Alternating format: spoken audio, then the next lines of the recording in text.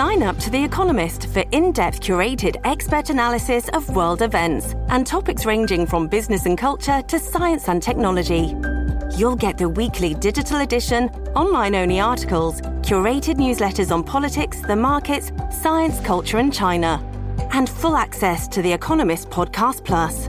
The Economist is independent journalism for independent thinking. Go to economist.com and get your first month free.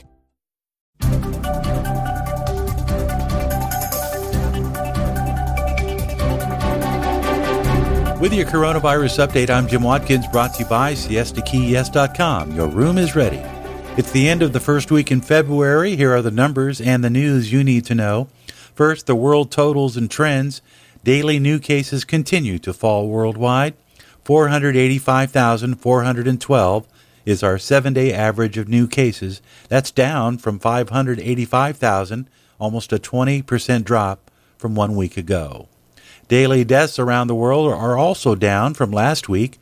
Our 7-day average sits at just under 13,000 from 14,052 1 week ago. Countries leading with daily deaths, the U.S. with 3,532 reported on Thursday. Mexico with 1,707. They're seeing a surge in Mexico. Brazil with 1,291 COVID-related deaths on Thursday. And those were the only 3 countries that recorded 1,000 or more deaths in one 24-hour period. The UK, Germany, and Russia filled the next 3 spots with 500 or more deaths reported on Thursday, heading into the weekend.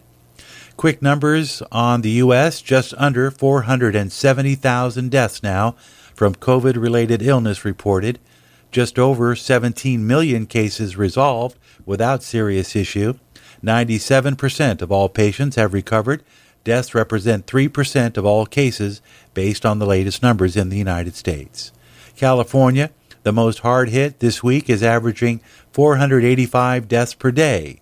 That's slightly down from 1 week ago when it stood at 544 average deaths per day.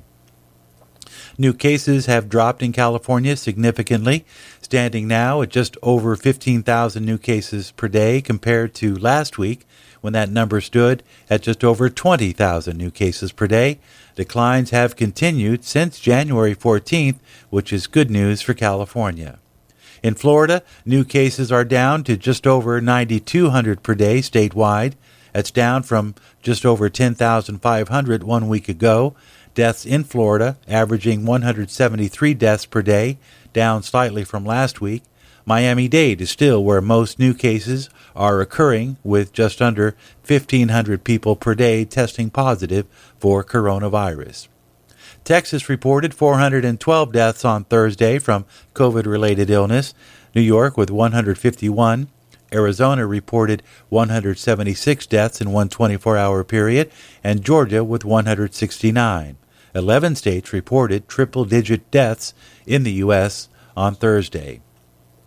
News about variants and how they're spreading in the U.S. in a moment, but first, we do want to thank our sponsors and invite you to come to Florida when you're planning your next vacation. 2-room suites, bayfront views, ocean surf just steps away. Paradise is waiting, and with down-to-earth prices. Check out SiestaKeyYes.com and see for yourself. Your room is ready at SiestaKeyYes.com. Now with our top headlines, the U.S. has reported at least 618 cases of COVID-19 variants from the UK, Brazil, and South Africa across 33 U.S. states, according to the CDC, announcing on Thursday. Of that total, 611 are more contagious UK variants, of which there have been 187 cases in Florida and 145 cases in California. There are 5 cases of the South African variant, 3 of them in Maryland and 2 in South Carolina. That has not changed much since we first reported the South Carolina cases in our last update. Meanwhile, 2 cases of the P.1 strain from Brazil were identified in Minnesota, according to the CDC. The 618 cases, which are based on a sampling of positive specimens, quote, do not represent the total number of variant lineages cases that may be circulating in the U.S., according to the CDC.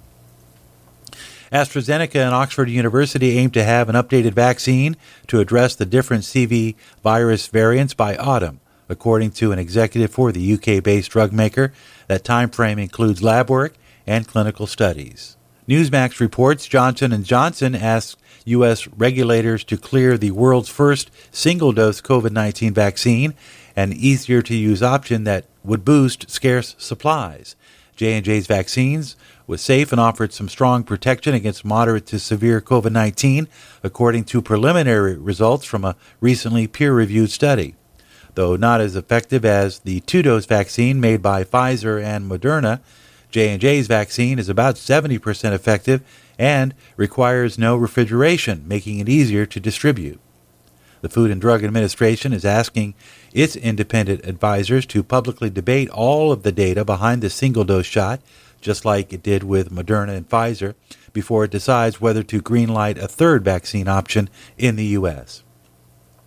And across the pond, the Epoch Times reports the UK government confirmed on Friday that it will mandate hotel quarantine effective February 15th for all passengers arriving from hotspots of the virus variant, including Southern Africa, South America, Portugal, and the United Arab Emirates. All of this information is available to you online at candidlyspeaking.net, and this update is brought to you by SiestaKeyYes.com. With your coronavirus update, I'm Jim Watkins.